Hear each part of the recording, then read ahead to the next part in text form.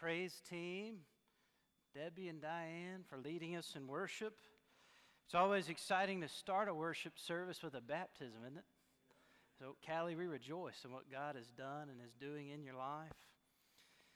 And we remember in baptism, as I mentioned to you before I baptized Callie, that we have in that a picture of our salvation and a picture of the gospel of Jesus Christ. Jesus died for our sins, He was buried, and He rose again.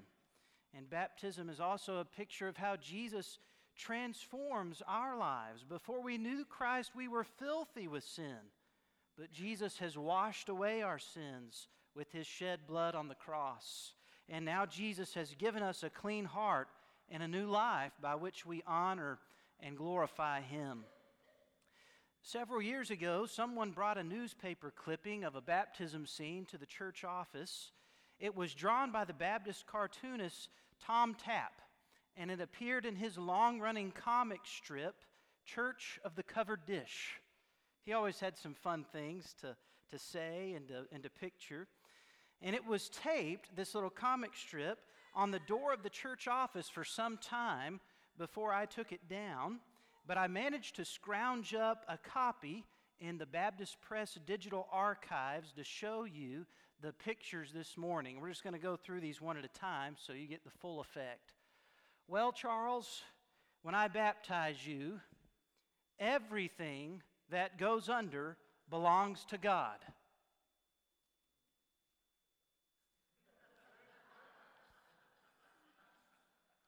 It made me laugh. If you have a copy of God's Word with you this morning, take it and turn to Deuteronomy chapter 12. Deuteronomy chapter 12, verses 1 through 7. I want to preach on the subject, New Testament tithing. Yes, I know it's an Old Testament passage. All right, don't abandon me just yet. Deuteronomy chapter 12, verses 1 through 7.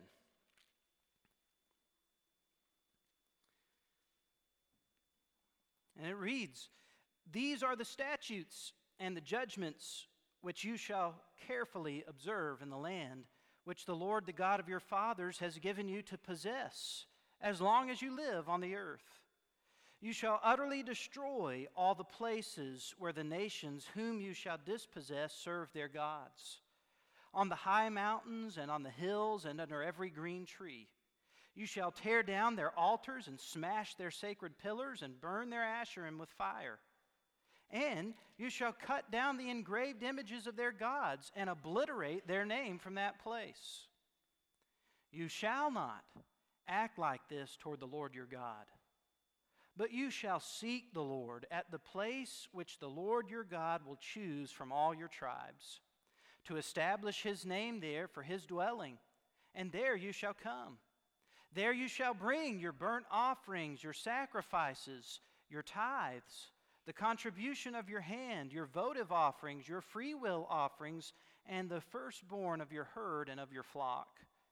There you also, you and your household, shall eat before the Lord your God, and rejoice in all of your undertakings in which the Lord your God has blessed you. I know that we are not the nation of Israel. I also know that we are the church of Jesus Christ. I know that we don't have a bronze altar up here in front of the pulpit where we make animal sacrifices on a routine basis. I also know that we have offering plates where we place our financial gifts to the Lord. I know that nowhere in the New Testament is the command to place 10% of your hard-earned income in the church's offering plate on Sunday morning. You won't find it. I also know from the Scriptures that Christians should contribute of their means for the advancement of the Redeemer's cause on earth. So please understand a few things this morning as I share this message with you. I'm not after your money, nor is God. God wants you, not your pocketbook. And although I hope everyone takes something from this sermon, this message is not directed at church visitors and guests. It's aimed at church members. This message is not meant to chide you, to berate you, or to guilt you into putting money in an offering plate.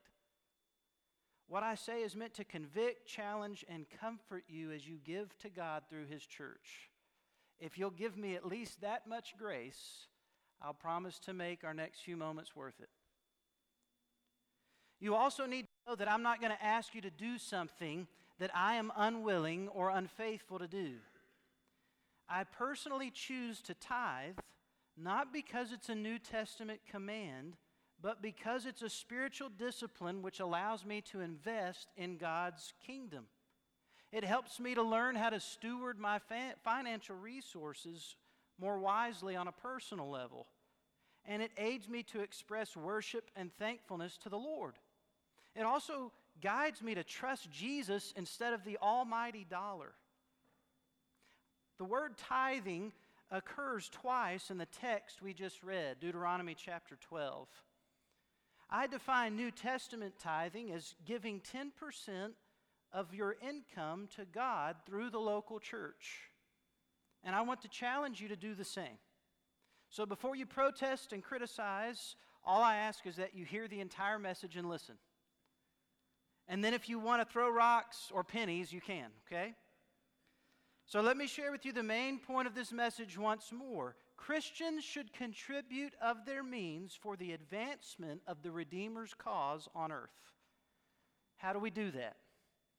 Let's look at Deuteronomy chapter 12, verses 1 through 7 to find out. How does a Christian contribute of their means for the advancement of the Redeemer's cause on earth? These verses demonstrate 5 practical ways we contribute of our means for the advancement of Christ's cause on this earth. First, we contribute cheerfully. We contribute cheerfully. In the first 3 verses of Deuteronomy 12, the Lord gave to the nation of Israel commands about how they were to live in the land that God was giving to them. We call this land the Promised Land, or the land of Canaan. His first instructions were not to build up the land, but to tear it down. The inhabitants of the land of Canaan had set up altars to false gods where they offered sacrifices and worshiped. They would worship these gods by offering animals as burnt offerings and engaging in other pagan rituals. In return for their worship, the inhabitants of Canaan believed that their false gods would bless their harvest with abundance, their flocks with prosperity, and thus the livelihood of these people would be measured by nothing less than success. It was a simple equation in their minds. You gave your false god an animal as a sacrifice. He blessed you with more animals in your flocks and herds. You gave of your crops as a wave offering or a burnt offering on the altar, and the gods would send enough rain and give you a good growing and harvest season. The problem with this system is that people were not depending upon the one true God, but rather their man-made religious system. For this reason, God told the Israelites to destroy all of these altars, all of the sacred pillars, and the Asherim, which were carved wooden idols, kind of comparable to the Pacific Native Americans' totem poles. And then they were also to do away with all of the engraved images of their gods. God did not want His people to trust in anything or anyone but Him. And this is a lesson that all of us need to keep in mind today as well. We need to live like we trust God, not like we trust in the almighty dollar. Money might make the world go round, but when it comes to God's kingdom, it doesn't make God's kingdom grow, expand, or work. In fact, when money becomes an idol, it hinders growth in the kingdom of God. The destruction of these altars, pillars, engraved images, and high places would have a profound negative impact on the economy initially. Anytime a system is dismantled, there is fallout that occurs. It was no different in this case. But the long-term effects of this destruction, of these pagan practices, were to produce faithfulness to a God who really could provide for His people, and rejoicing in His abundant blessings. Although God's ultimate reward to His followers is not temporary financial blessing, He does indeed take care of and provide for those who place their faith and trust in Him. So before we can ever build a foundation of dependence upon the God who provides, we have to forsake any notion that we can satisfy ourselves with our own structure of religious practices, our own economic structures, and our idolatrous systems. The first step towards contributing cheerfully to God is to kill the idea that money matters. The fact of the matter is that it doesn't. We might not have stone altars for animal sacrifices set up throughout our nation, but we do have shrines throughout our cities on which are plastered the names of banks and in which takes place the praise and adoration of how much of the green paper bills one can collect throughout one's lifetime. It's not time to demolish the bank buildings, okay? But it is time that God's people stop looking at their financial institutions as the measure of success and satisfaction in life. On the other hand, Moses told God's people, "You shall not act like this toward the Lord your God," verse 4. The Israelites were to promote the worship of God throughout their land. He had given them identity as a nation, freedom to live, land to plant and to harvest, flocks to tend, and all good blessings to enjoy. These blessings were to be personally enjoyed, generously shared, and thankfully returned to the God who gave them. Notice that the success enjoyed by farmers, herders, merchants, and the like, a portion of all their undertakings was to be returned to God in thankfulness, and that thankfulness would produce rejoicing. Verse 7 says, "And rejoice in all of your undertakings." Giving to God, therefore, is all about one's attitude, not about the amount privately collected and then personally contributed. When a person is mindful that God has given all blessings to enjoy, then they give to God willingly, thankfully, and cheerfully. I heard Jack Wolf share this story some time ago, and I know many of you will remember it, but it epitomizes the attitude of cheerfully giving in worship to God. On a Sunday at church, a poor young boy wanted to put something in the offering plate during the church service, but having no money, he did the only thing that he could do. If I break the offering plate, I'll get a new one. He decided that instead of placing his money in the offering plate, he would place himself there and stand offering himself to God. He was so excited and so happy to do just that. This little boy understood the truth that God wants the affections of our heart, and He desires for you to give yourself to Him. In 2 Corinthians chapter 9, verse 7, the Apostle Paul urged Christian believers to fulfill the commitment they had made to supporting God's kingdom work. He challenged them with these words, "Each one must do just as he has purposed in his heart, not grudgingly or under compulsion, for God loves a cheerful giver." Contribute cheerfully. If you can't or don't contribute to God's kingdom work through the church cheerfully, I wonder if your trust is in the right place. And maybe that's the real issue. You've got to tear down the money god before you can give God what He wants. Just because the phrase "in God we trust" is printed on the quarter you put in the offering plate doesn't mean your heart is fully devoted to God. Don't trust in paper currency. Trust in the God who provides every good and perfect gift to His children. When you trust Him, you will be able and faithful to give cheerfully, and you'll find more joy in giving than you ever found in accumulating personal wealth for yourself. Christians should contribute of their means cheerfully for the advancement of the Redeemer's cause on earth.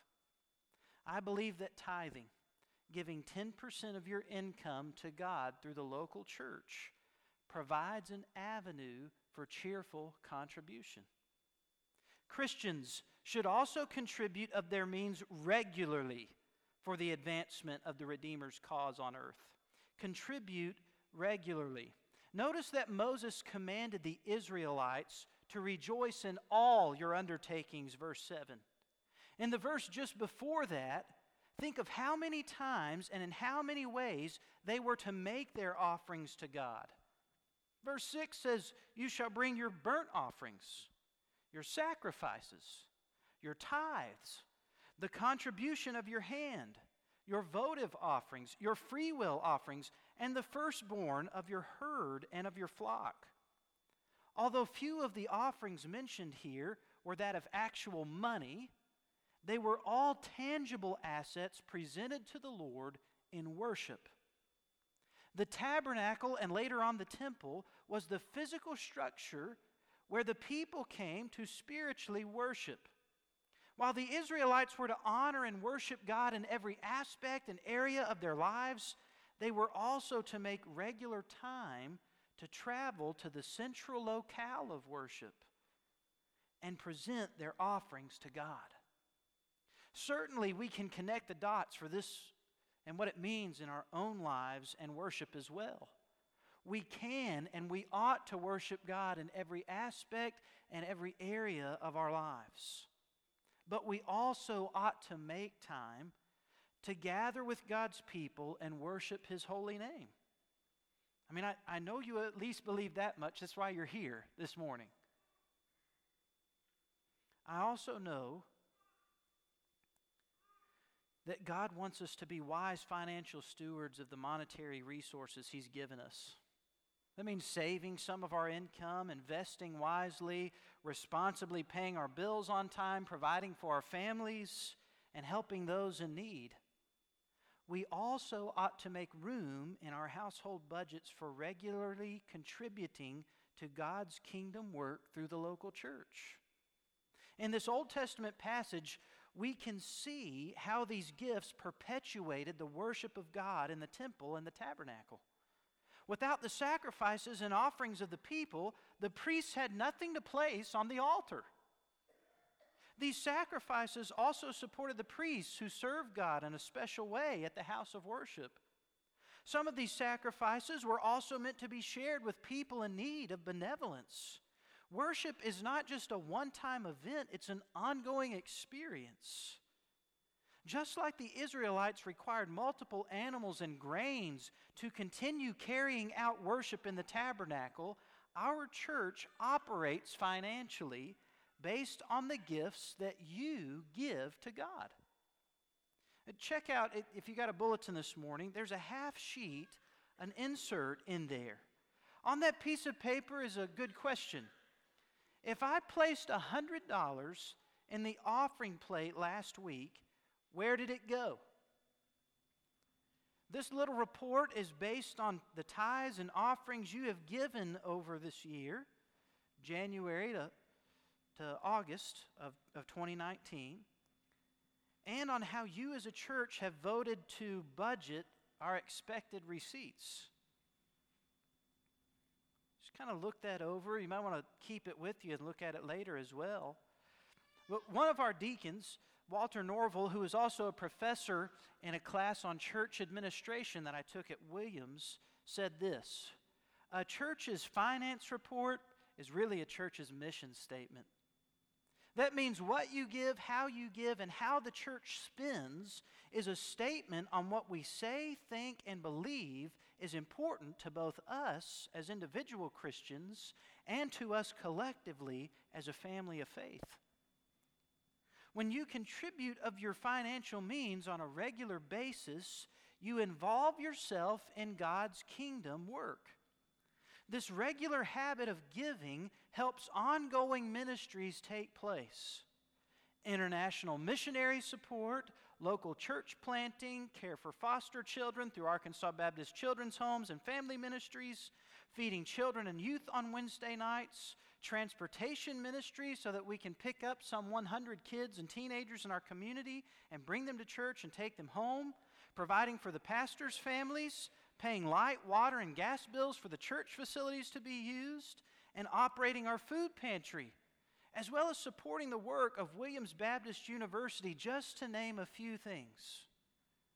Are you a regular contributor to God's kingdom work in your financial giving? Christians should contribute of their means cheerfully and regularly for the advancement of the Redeemer's cause on earth. Tithing, giving 10% of your income to God through the local church, is a means of regularly contributing to God's kingdom work. Christians should also contribute of their means systematically. Contribute systematically. When God gave this command to the Israelites through Moses, He had a system and a plan in mind. I want you to pay attention to how often the location of the offerings that were presented is mentioned in verses 5 through 7. But you shall seek the Lord at the place which the Lord your God will choose from all your tribes to establish His name there for His dwelling. And there you shall come. There you shall bring. There also you and all your household shall eat before the Lord your God. In the Old Testament, God established His name amongst His people, Israel, and dwelt in their midst by displaying His glory in the tabernacle and later on in the temple in Jerusalem. In the New Testament, God also has established His name among His people. He establishes His name among followers of His Son Jesus, and He dwells in His church. It's through His church that He manifests His glory to the world. The church is where God has caused His name to dwell. Did you know that Muslims, adherents of the faith known as Islam, are required to pay a 2.5% tax on their savings? It's known as the zakat. It's meant to provide for other Muslims who are poor and needy. This religiously instituted tax that's administered by the state is one of the 5 pillars of the Islamic faith. Let me ask you this question. If a Muslim who serves a false god must pay a tax under law to help their neighbors, how and why would a Christian who serves the one true God, not by law, but by grace, do any less? God's church has all of the money necessary to do all of the work that God wants. Let's say that again just so you can get a handle on it. God's church has all of the money necessary to do all of the work that God wants. In fact, some of the work that God does and wants to do doesn't require money. But what does, He provides to His people. If that's the case, here's 2 questions we have to ask ourselves individually as Christians and collectively as a body. 1, are we giving to God what He wants, or are we holding back for ourselves? And 2, are we doing what God wants as a church, or are we not doing enough? Or are we doing too much? Or are we doing the wrong things?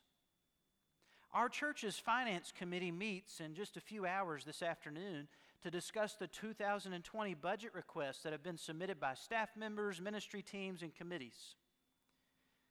I want to encourage you to pray for them as they meet this afternoon and as they prepare to present the budget back to our church family over the next few weeks.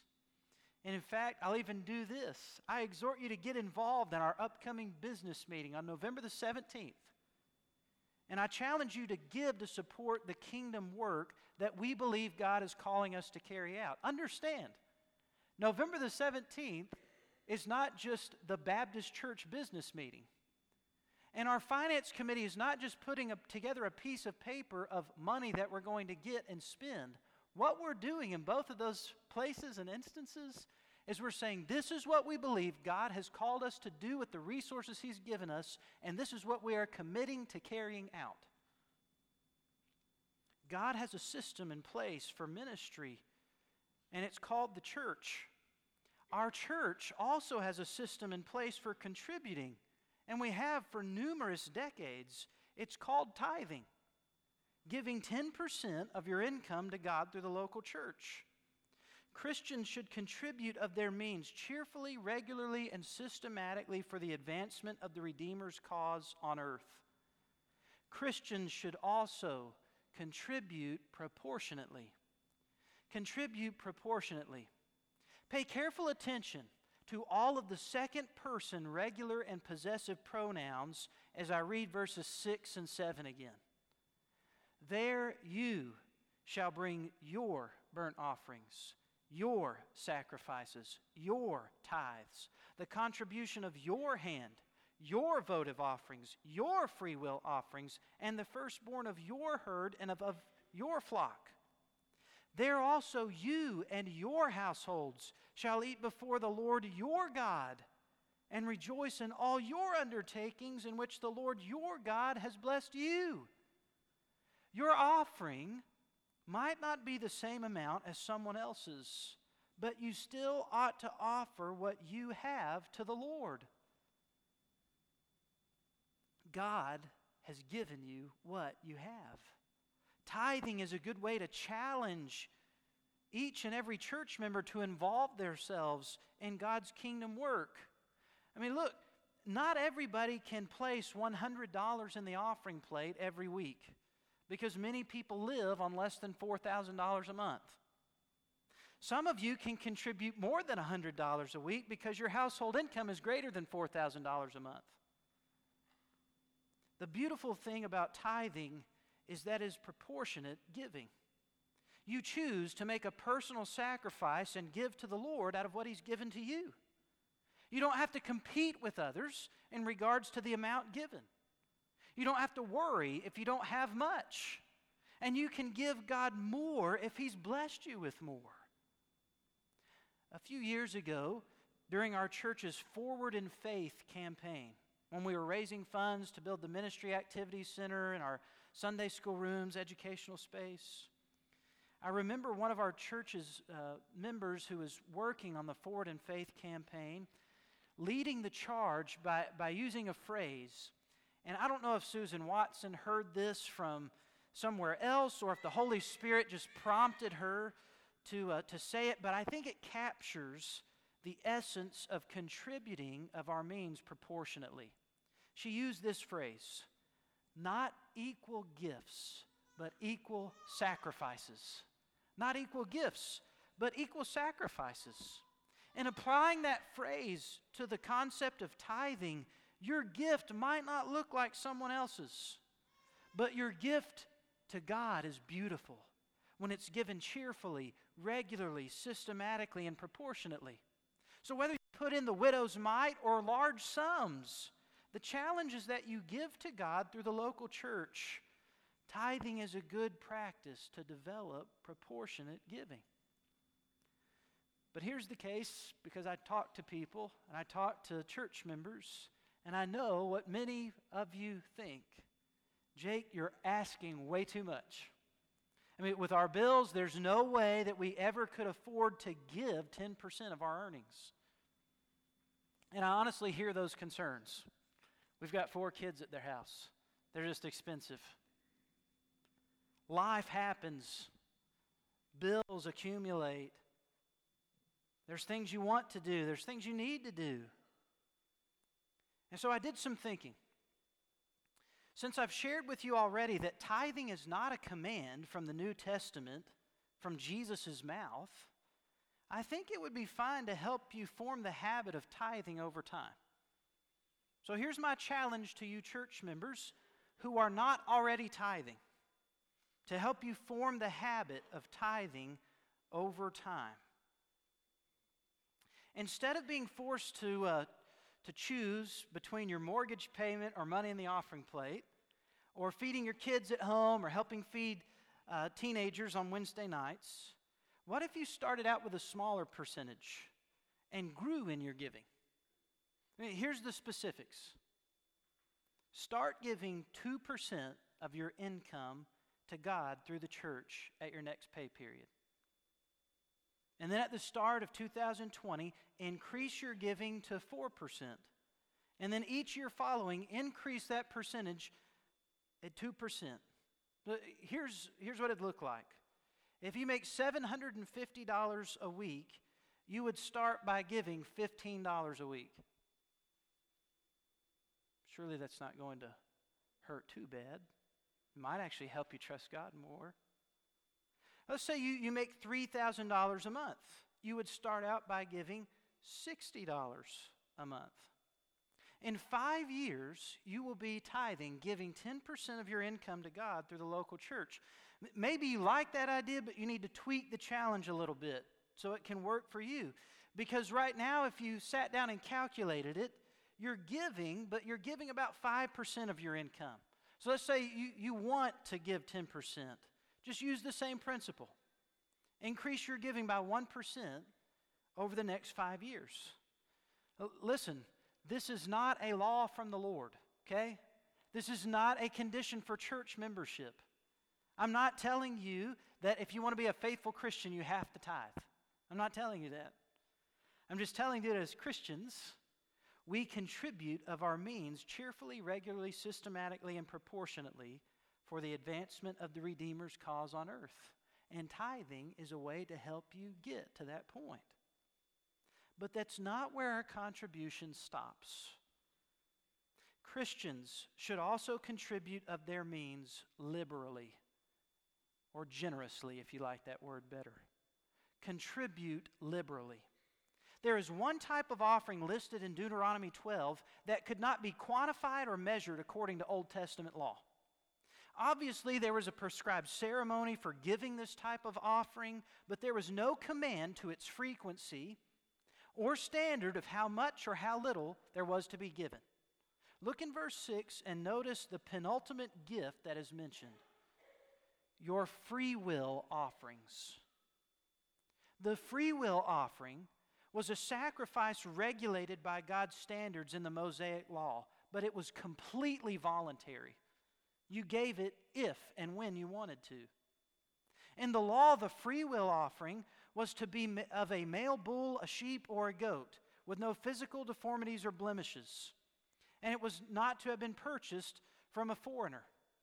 So you might not have had a bull, you might not have been able to give that, but if you had a goat, you could give that. Or if you're somewhere in the middle, you could give a sheep. The offering was to include flour mixed with oil and wine. The amounts varied on whether the sacrifice was a lamb, a bull, or a ram. As with all sacrifices, the free will offering was to be made in a place of God's choosing, not in an area formerly used by other religions or even at your own home. Although this was appropriate to give during normal feast days, it could be given at any time the worshiper wanted to give to the Lord generously and liberally. In addition, the Levites and priests could eat of this offering and share it in joyful thankfulness for God's provision. Many Bible scholars today teach that this is really the only type of giving required by Christians in the New Testament. That is a free will offering, completely voluntary, or giving that's not under compulsion or guilt or requirement. And I think that in part they're correct. God wants us to give. He doesn't set a standard or a percentage on giving in the New Testament. Nowhere is tithing, giving 10% of your income to God through the local church, mentioned in the New Testament. However, I still believe the principle of practicing tithing is good because it promotes generous giving. And yes, I want you to think back through that. It's okay and good to give God more than 10%.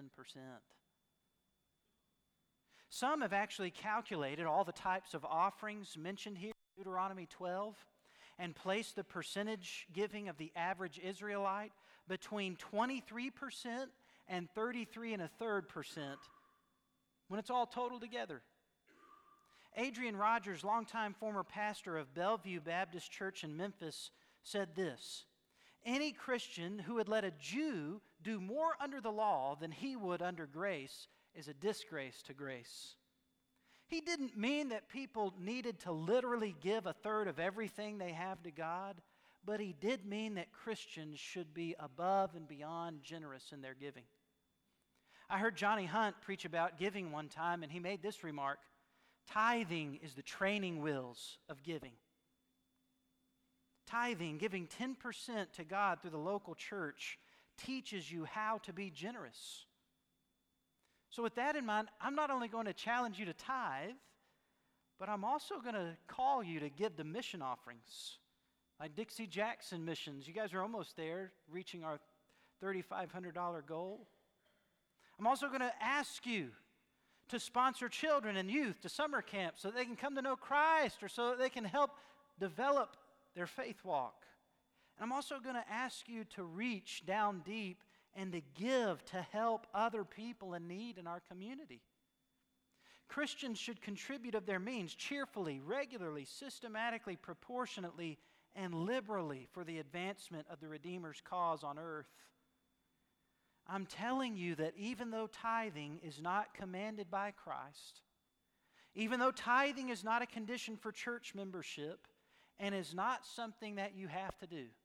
In fact, unless you personally tell me, "Jake, I'm tithing," or "Jake, I'm not tithing," I will never know.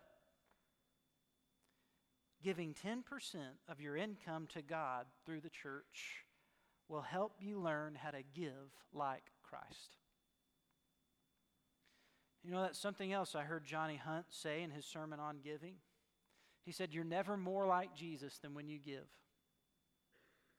You'll notice at the end of Deuteronomy chapter 12, verse 6, the Mosaic law commanded a sacrifice or an offering be given of the firstborn of the herd and of the flock.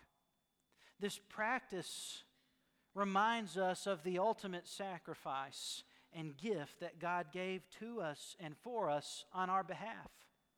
Because of our sins, we owed God a debt. That debt could only be paid with death. The Bible teaches us that the payment for sin is death.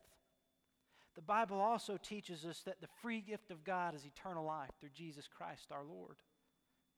And I wonder if through all of this talk on giving to God and tithing, if you're sitting here with your arms folded across your chest, either literally or metaphorically, thinking to yourself, "I'm not going to give money to the church. I'm not going to give money to God." Maybe it's because you've never opened your heart to receive with open arms the gift that God has given to you. God does not want your money. It's not of any intrinsic value in His kingdom. He's not going to be impressed when you get to heaven and you say, "God, I gave so many $1,000s to First Baptist Church, Walnut Ridge, over the years of my lifetime." God doesn't need your money. His holiness and the salvation that you have are things that you cannot purchase with any earthly price. God wants your heart. He wants you. In the New Testament book of 1 Peter, we find out that God redeemed your life for His glory, not with perishable things like silver or gold, but with precious blood, as of a lamb, unblemished and spotless, the blood of Christ. Jesus was the sacrifice for our sins. He didn't just give us currency, He gave His life for us. He is God's gift to the world, so that whoever believes in Him will not perish but have everlasting life. Is your faith and hope in Him? Is our faith and hope as a church in Him? I want to ask you at this time to respond to God as He's leading you this morning. Nick and our musicians are going to come and lead us in a hymn of invitation. And as they come, I want to ask you to pull out your bulletin this morning, if you have one. Go ahead and take your church bulletin out. There in your church bulletin, I want you to find the response card. I challenge you to read and to pray over this card, to fill it out, to tear it out. And then I'm going to ask you to come and place that response card in one of these offering plates here on the altar this morning. Or maybe you're here and you want to receive God's great gift in your own life. You want to come to know Jesus and the love that God has shown you through His Son. I'll be standing down here in the front, and we'll be happy to tell you how you can receive Christ into your life with open arms. As God calls you this morning, how will you respond?